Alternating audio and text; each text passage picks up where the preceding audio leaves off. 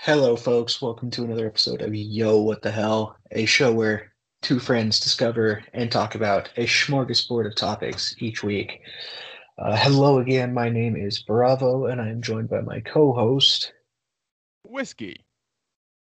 Nice. And yeah, this week it's going to be the first part in a deep dive on George Washington, um, star of Alexander Hamilton. Yeah, he's definitely the star because, damn. Yeah, I mean, he had the best lines other than King George, in my honest opinion. That's true. King George, really, every time he came in there, like, everyone should just swoon and be like, oh, look at this English fuck. And it's Yeah, just like, no, oh, I mean, why would we want to rebel against this guy? King George had the best, like, his part on the soundtrack was just, it's my favorite part. I put that shit on and just listen to it because it's so goddamn fun. Anyway, that I is like, neither. Oh, I don't know. I would say the whole thing was pretty good and it helped a lot doing my upper education. So thank oh you. God, yeah, Thank yeah. you, cast of Thank you. Hamilton. You're magical Yes, people. this episode was dedicated to the cast of Hamilton. But yeah, Yeah, that was probably one of the widest things we've done on this thing. So, yeah. um, yep. Fuck. I feel like a 14-year-old princess. Feel I pretty mean, good. yeah, agreed. Like, same. And I we can just want order to little stickers that say this. my shot on them now and like get them from Etsy and put them everywhere like 14-year-old princesses do. Yeah, I mean, whomst among us? But anyway, as I said, first look into George Washington going to be a series thing, and Whiskey is going to take the lead on that um, because this is his baby. And by the way, we have stickers now. If you want one, hit us up on Twitter or email the show and send us your address, and we can send you one. And I feel like we got to take into account the U.S. postal system is a treasure, and it is a great American idea, and we need to keep it. But yeah, so as I said, this is part one. It's probably what, like a five-part ordeal. Yeah, it's probably five. What it'll break down to be is most likely we will do 4 parts about George Washington, maybe 5 if it becomes extremely long. And then we will do an extra at the end discussing the lives of 3 or so enslaved human beings at Mount Vernon. I feel like we have to really tie that no matter how you end up feeling or already feel about George Washington, importantly, he still owned people. It's pretty fucked. He thought it was kind of fucked. And we owe it to how interesting some of these human beings were and the fact that they just fucking existed to talk about them in whatever small detail that may end up being. Yeah, and real quick, I just want to say that our stickers were made by Singe Wayburn. He's a good friend of the show. He did our logo. I know this is kind of out of order, as I was just talking about it, but here we are. It'll be fun. It's fun to be out of order, I guess. Sometimes we've done Eh, worse things. We're gonna do oh, worse things, yeah, no, that is for sure. Like, especially considering I read 3 books over 1,000 pages about George Washington, and people are gonna suffer. I suffered, so anyone who's foolish enough to listen to this is also going to suffer. I apologize, kind of. way to sell it within the first 5 minutes of the show. We Yeah. are killing it. And we're also going to kill it by having another willing a brand into existence. Today we are willing the type of wine that is George Washington's was his favorite wine. It is a fortified port wine from the wonderful country of Portugal. It is called Madeira. Madeira is a very common port wine there, and Mr. Washington, Mr. Jefferson, and a few other of these assholes in Virginia would order this by the casket. And I'm drinking it today. Cheers, folks. Nice. I am not drinking wine, but what I have been doing is playing a fuck ton of Monster Hunter. Tell me about your sweet week of Monster Hunter, sir. Oh man, well, aside from battling an eye infection, that's all I've been doing is Monster Hunter, and I've already beaten the game, somewhat. The credits rolled, so I count that as beating the game. It's short. That's not like saying much. Like, I mean, I'm only like 60 hours into the game, so I barely scratched the surface. I made it to high rank, which means nothing unless you play it, but monsters get stronger, and it's real fun. Just been playing with the boys, Mr. Toast and his partner, just hanging out, making jokes at the monsters. I have found the best strategy is just yell, "Debate me, you coward," at the monster, and it works. They run away in shame, and it makes it easier to catch them because they just don't want to debate you. Well, damn, they should. And my thing says they don't want to date you, and I guess they don't want to do that either. They should, though. I have pink hair. It's great. That's a valid argument. You've had pink hair before. Yeah, exactly. But yeah. What is your week consisted of other than Washington research? Well, I worked. I've been watching a lot of Doro Hedoro. I read it a long time ago, and I'm enjoying that Netflix picked it up. It's fun. It's only like a 13 episode long show. I'm mostly through it. I love it. I'm very happy. I like watching Alligator Man fight sorcerers. I mean, is this King K. Rool just the anime? Think of King K. Rool on a buff man's body, and you're about halfway there. Instead of having like the dad bod, he has like UFC bod and lots of knives. So does he double as the mayor of Florida? No, I mean the hole's pretty bad. I guess it would be like, I don't know. It's more like let's take Detroit and make it everywhere in a big city. Like not good Detroit either. Like bad Detroit. The city has neglected Detroit. Why is this part of Detroit being left to this? Oh my God, city, do something. You pieces of shit, do something. But yeah. So it's like that. Okay. I should check that out. I need to finish Megalobox too, especially with season 2 coming. I'm going to do my rewatch of that very soon, and it's going to be glorious. And I may have a small chub for a lot of the show, but boxing. Yeah, I mean, really, it's just an allegory for, man fighting machines. And I feel like we could all, use that in our lives. Yep. Anyway, we should probably get on to our main topic. Yeah. Yes, we should. Oh, before we get on, I have one thing to just tell the public. Today, a leak happened from Facebook, and I don't know, but I feel like this is a public service announcement. 500 million users lost their information. Unfortunately, I was one of them. That was a very annoying morning. I don't know how, but that people just took it from Facebook directly. So don't look at me like that. It's nobody's fault whenever hackers take it from the company themselves. What type of information? Because I haven't been on Facebook in years. It's just you need to change your password because they stole like passwords and a bunch of shit. Luckily, I know people like my mother have money tied into Facebook, which is dumb as hell. Yeah, they have money. Don't you guys look at me like that.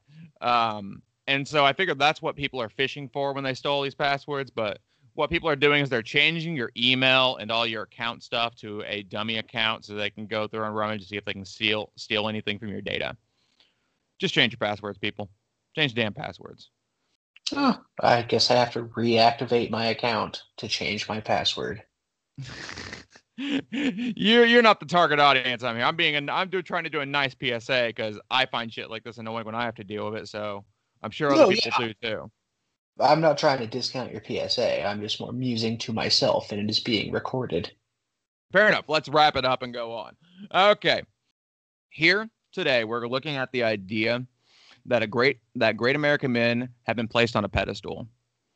So when we discuss Mr. Washington today, and the next time, and probably the next time, and possibly the next time, let us understand that this is something of a skimming of his career in order to remove his excellency from Mount Olympus, which Americans have placed him upon.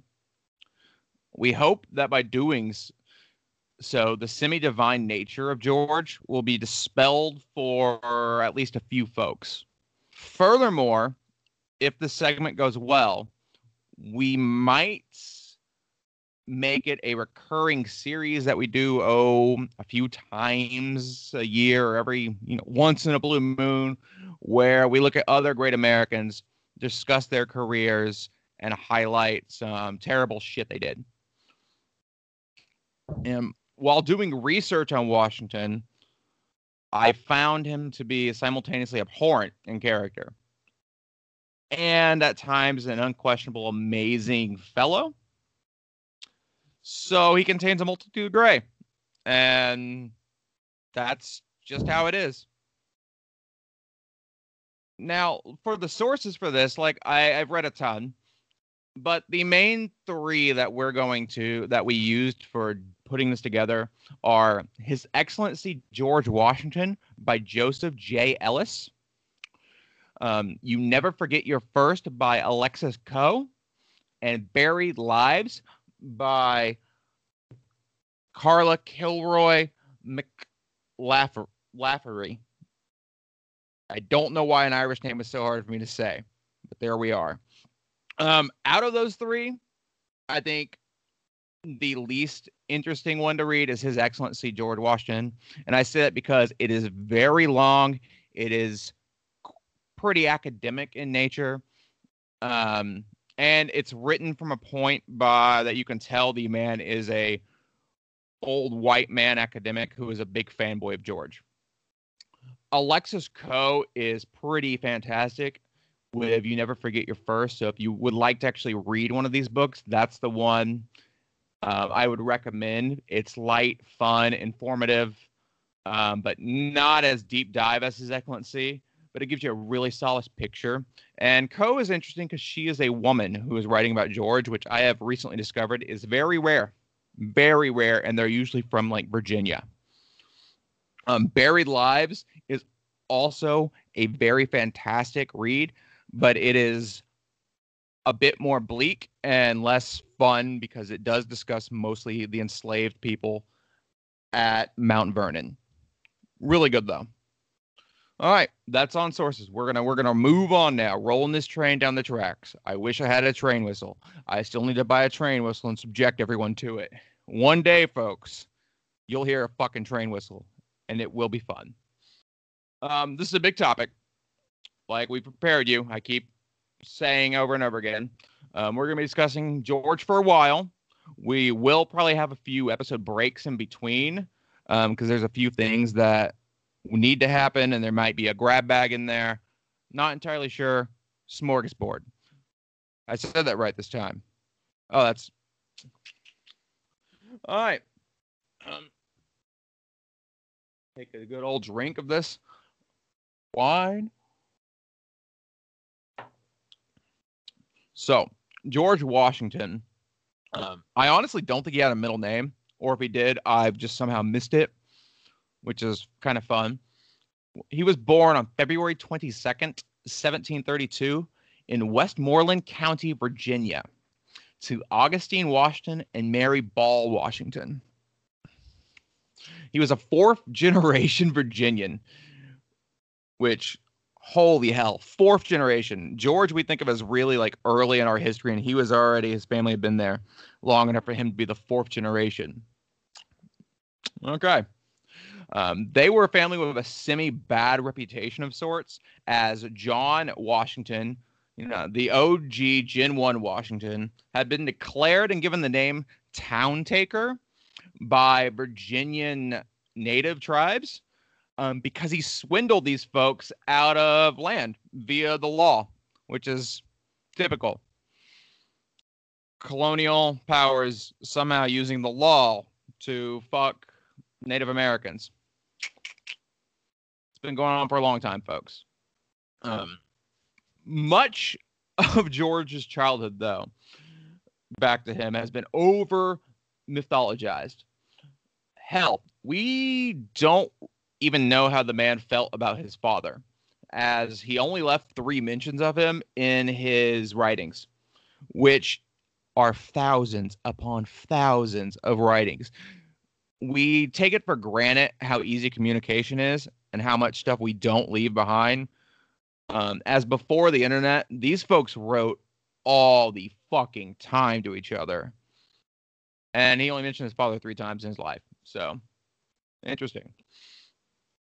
Hell, though, we should be happy that we have anything at all on Washington, as the man only had a grade school education. Which is also kind of interesting that you can have a grade school education at this time and go on to the tippy-toppy of society. So we know that Augustine died early on in George's life. I believe he was 10. And therefore, George was mostly raised by his mother, Mary, and his older brother, Lawrence.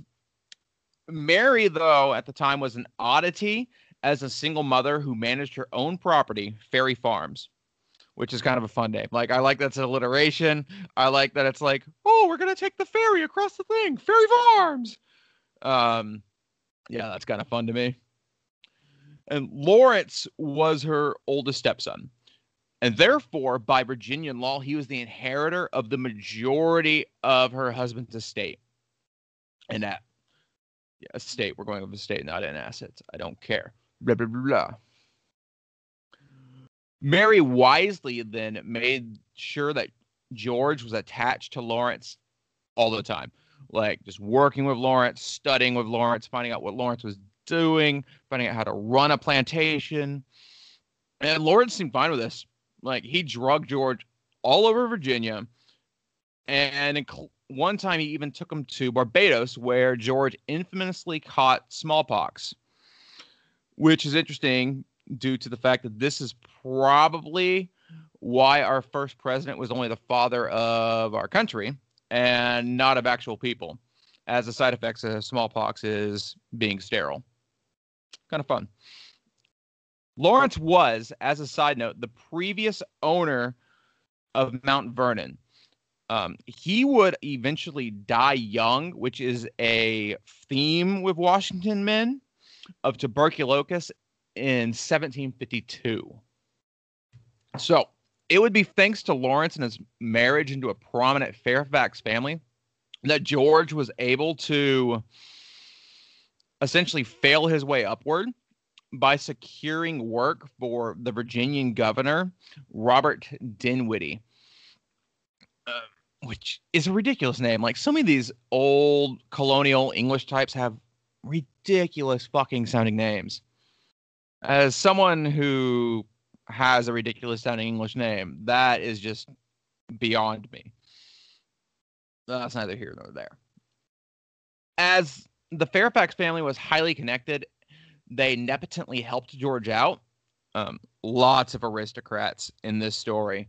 Like, the Virginians on the Potomac are essentially little lords and little, like, third-generation fail sons from Britain. Our hero, though, was well-connected, emotionally collected, and an altogether well-put-together trust fund boy.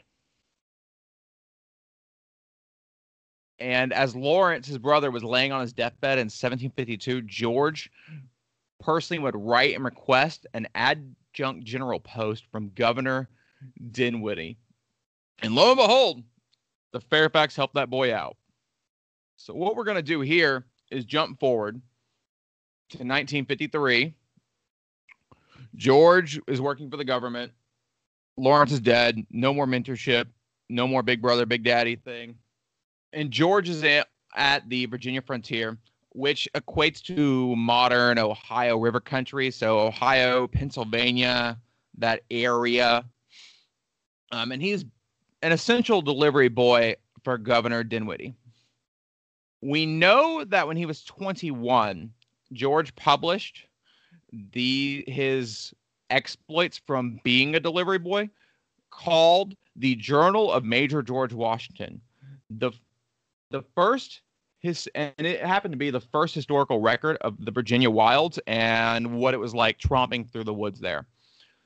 During these deliveries, he was tasked with taking messages to the French detailing a rebuke by the Virginia colony in regards to French Ohio Valley claims via the Virginia Colonial Charter.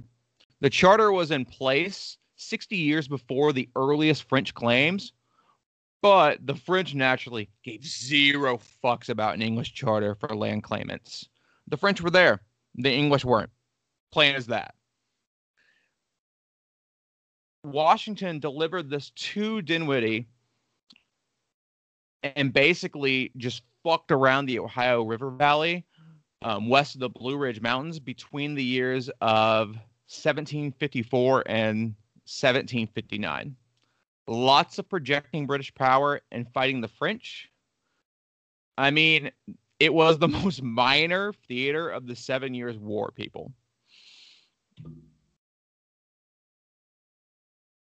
So I want to interject here with a question.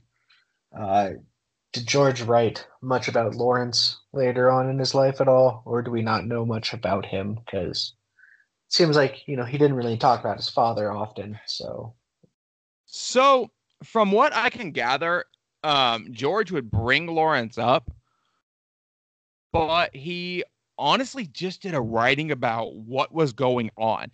He did not seem to be a very reflective man past his adulthood. It's almost like he would look at his whole childhood and was like, nah, fuck that.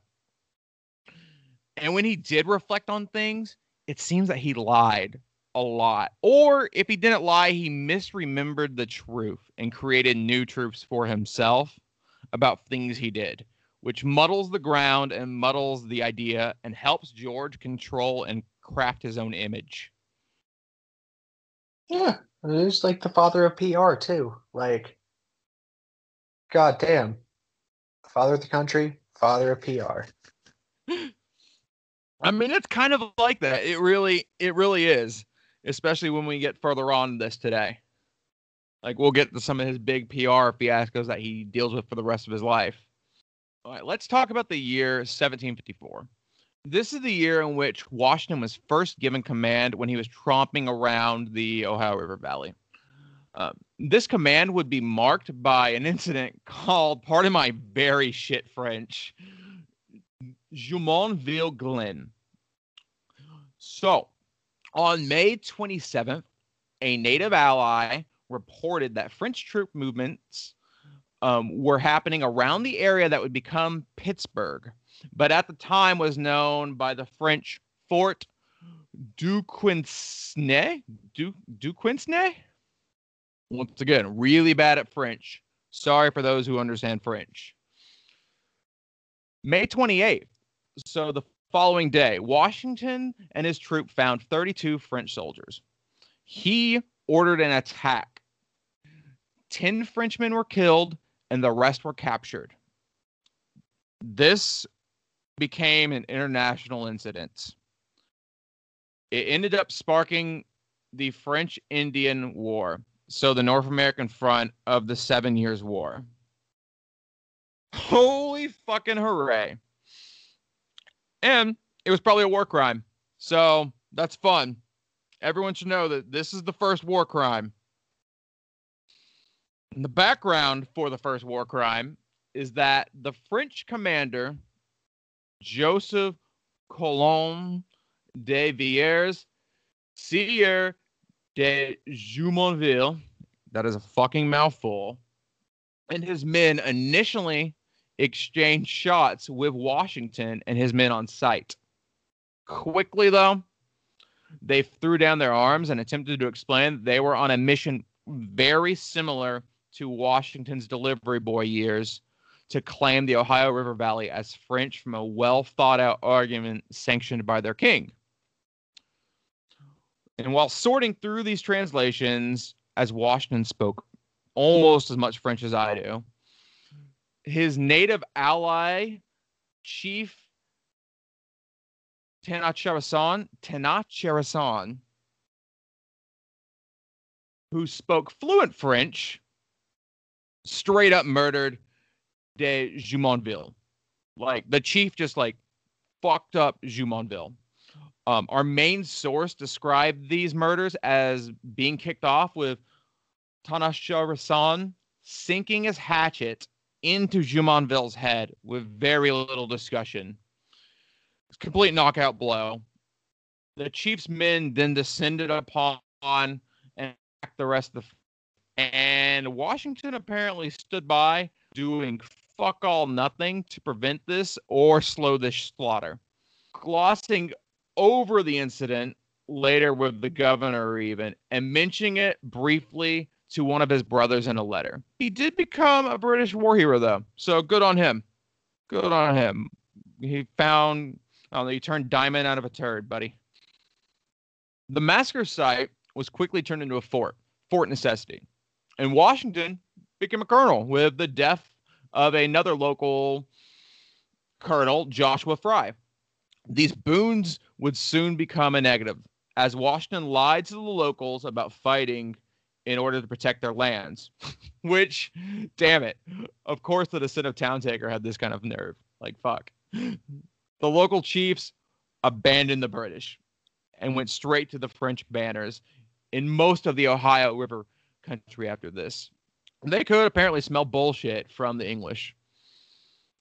So, Fort Necessity was quickly reinforced by British troops, but come July, the French had it surrounded. So on July 3rd, Louis Coulon de Vierre had begun sieging the fort. He just happened to be the brother of Jumonville. By that night, a third of Fort Necessity's men would either be dead or wounded. Washington maintained that a truce was called that night and an honorable retreat brokered. These little things called facts disagree with George. This research proved that George could, in fact, tell a lie. He told a shit ton. George, kids, was a hell of a liar. The British were licked.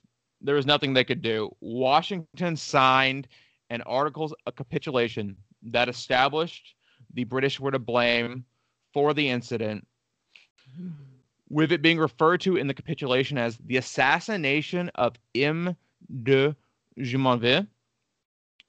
Washington would later refute knowing this was in the papers. Or, even more fun, he would blame a poor translator. You know, it's that guy's fault. He actually went to his grave refusing his role in Jumonville's demise. Man, I'm just going to interject and say I think we need, like, a war crime counter. And just,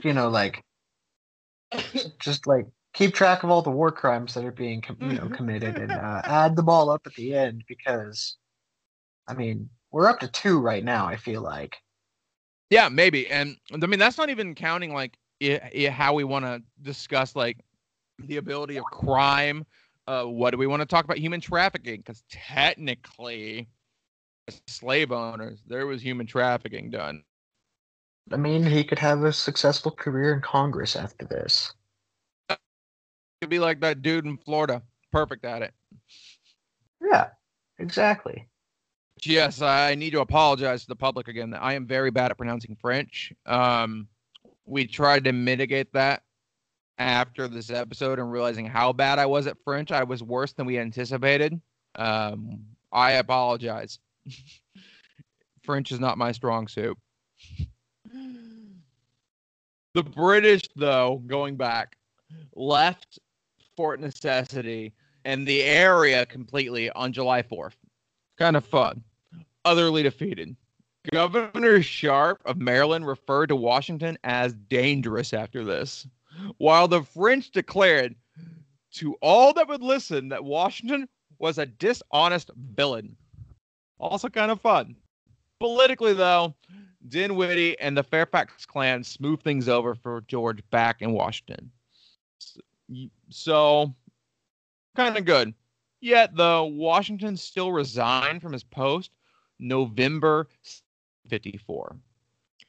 While one may believe that it was due to the massive failure of his military career, we can actually safely assume that Washington, after citing regulations hampering the promotions of colonists, probably resigned for greed.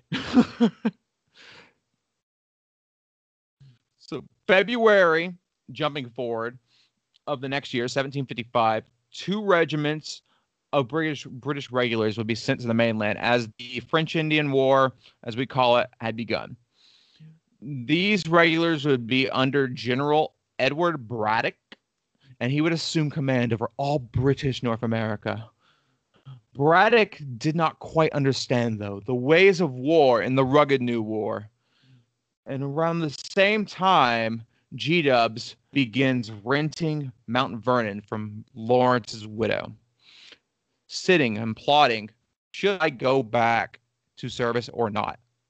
In March of 1755, the question was answered. Washington broke down and contacted Braddock's chief of staff about returning to service, and by May of 1755, he had joined the growing camp of Braddock's North American recruits. Braddock quickly faced logistical issues, and his campaign against the French ground to a halt on his way to siege Fort, I can't say the word because I'm really bad at French, and I've already forgotten, Duquesne. Okay. Braddock quickly faced logistical issues, and his campaign against the French ground to a halt on his way to siege Fort Duquesne. Which I just want to say Pittsburgh at this point. Native Americans quickly bushwhacked the fuck out of this advance as it ground further and further. And G-Dubs convinced to send 1,200 troops ahead speedily to begin the siege against Duquesne. Fun fact, though, George had hemorrhoids this whole venture. Apparently, George had hemorrhoids a few times. Fucking miserable on a horse. Like, I don't like riding a horse normally without something being wrong with my butt. So, damn. Kind of good on you, George. I'm giving. You know, maybe like that's why he was doing war crimes, just because he was just in so much pain from the hemorrhoids. And he was just like, I can't stop war criming. It's the only thing that gives me relief. It's like, the only way to keep the pain off my asshole. Yeah. Preparation H wasn't around, so he just had to war crime. How about you? It solves the problems. Exactly. Like, I feel like, you know, if you just don't want like the whole medication route, you could just war crime. And we should just market this on TV.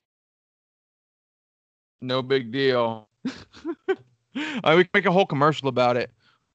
War crimes. Is it for you? Please act and consult with a physician today. Yeah. You know, ask the U.S. government if it's okay. And there's a whole place in the Middle East for you. No, get rid of your heads, or at least avoid them. It is quite literally a sandbox for you to play in. No deal. Okay. Let's move on after that fun little interlude.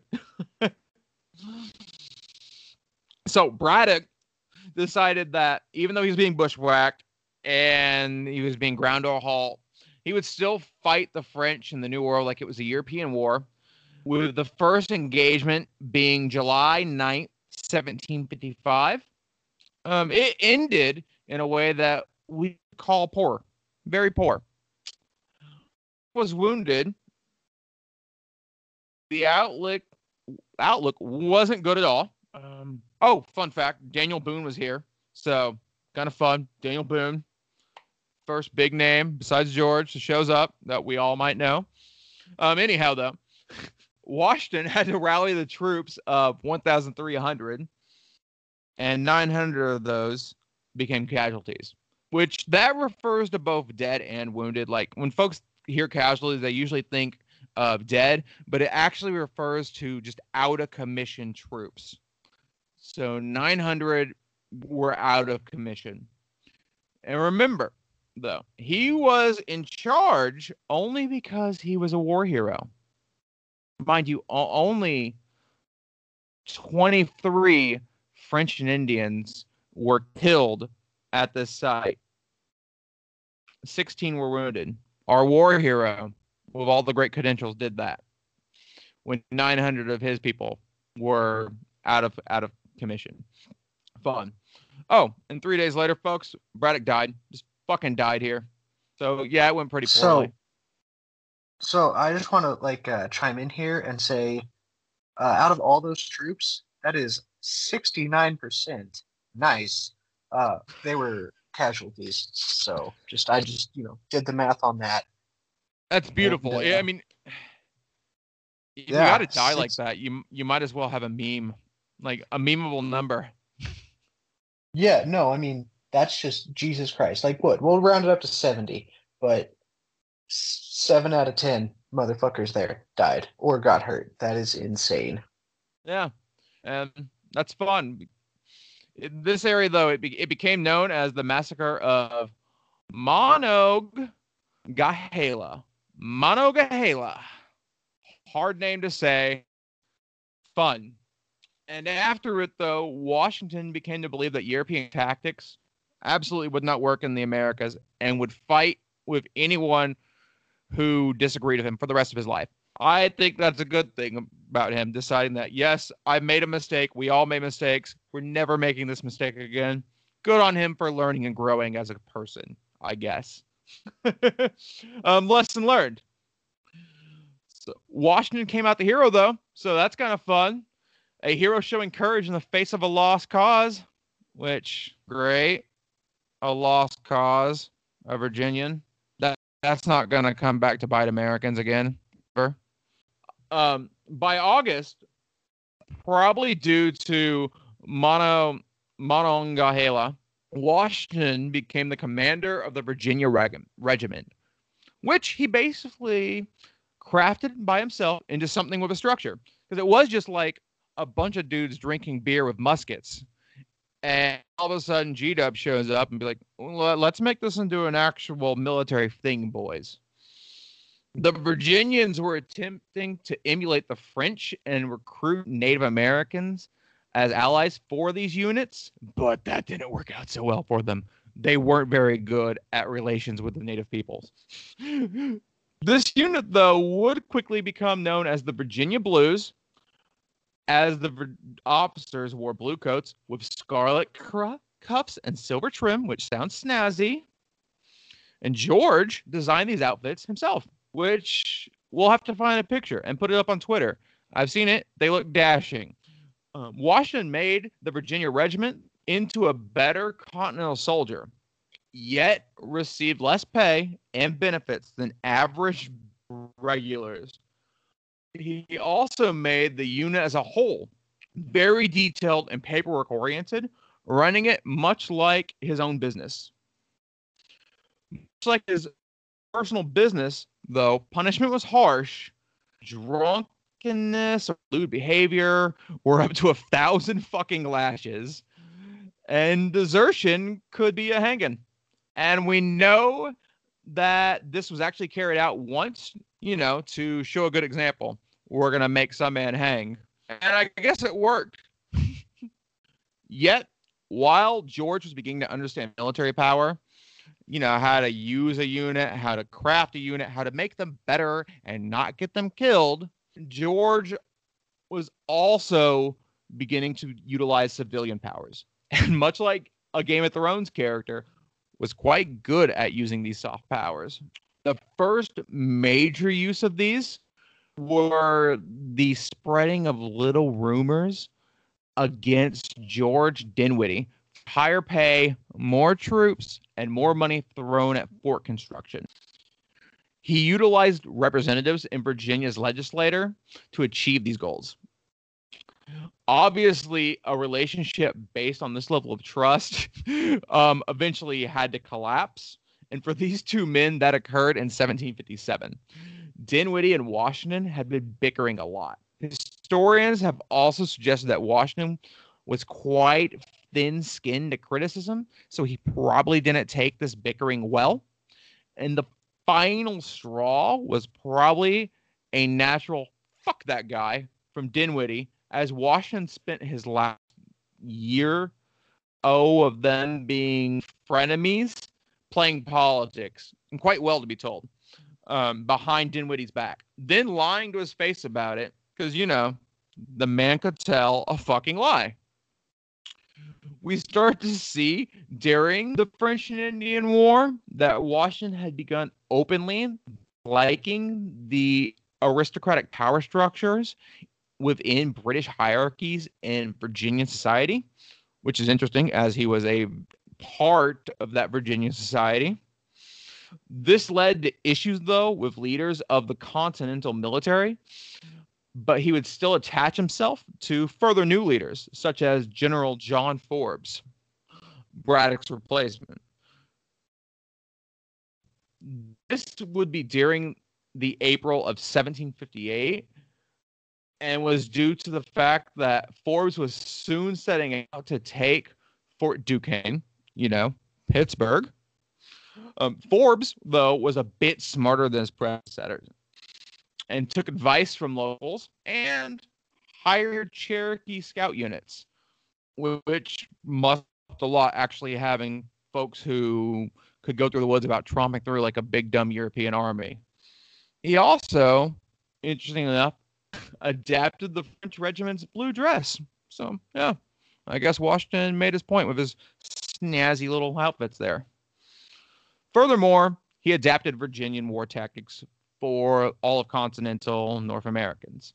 You know, they used flanking, advancing through trees, and not dying in a fucking open field like a moron.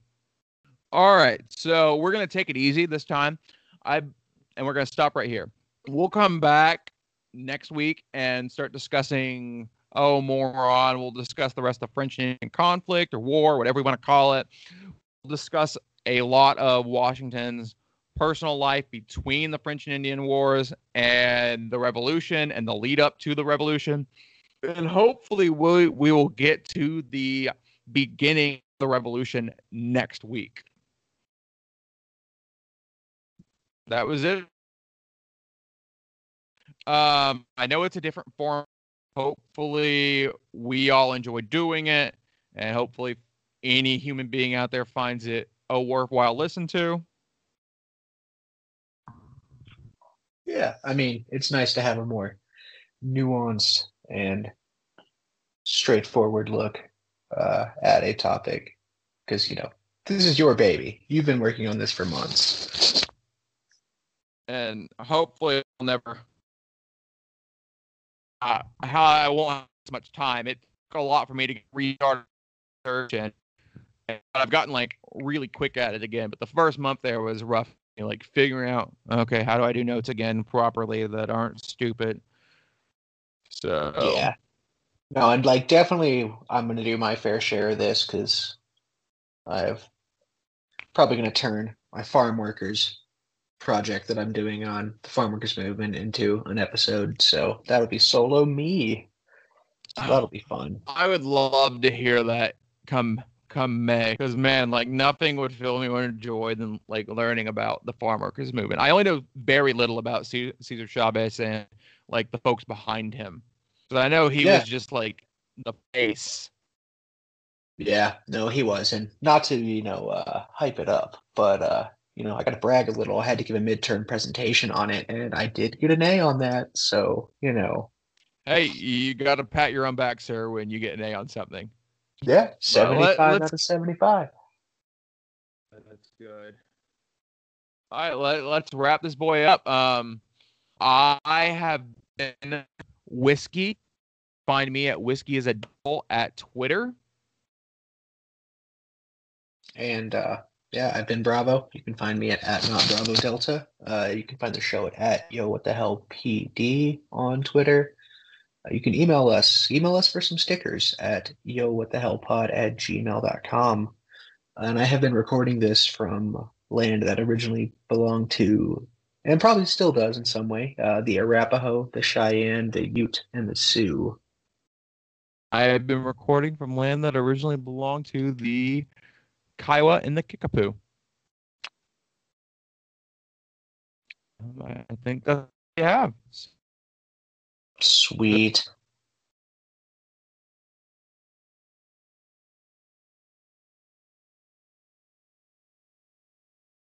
Did he freeze? I think he froze. I think he's gone into PS2 world. Mm. Well, this is staying in. It's fine. Well, he Oh, left. no.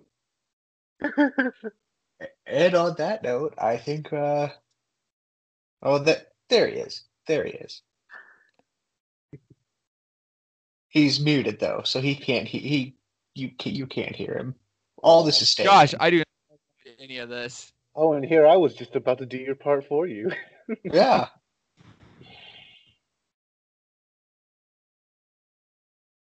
What happened? Where did it freeze at? Because I think I did my whole part, and I said goodbye, and then it kicked me off. And then it flipped you guys. Like, you guys were on the other sides, and now your faces are on. Man, this is some technical difficulties today. And damn, I'm sorry, people. Yeah, where did it cut me?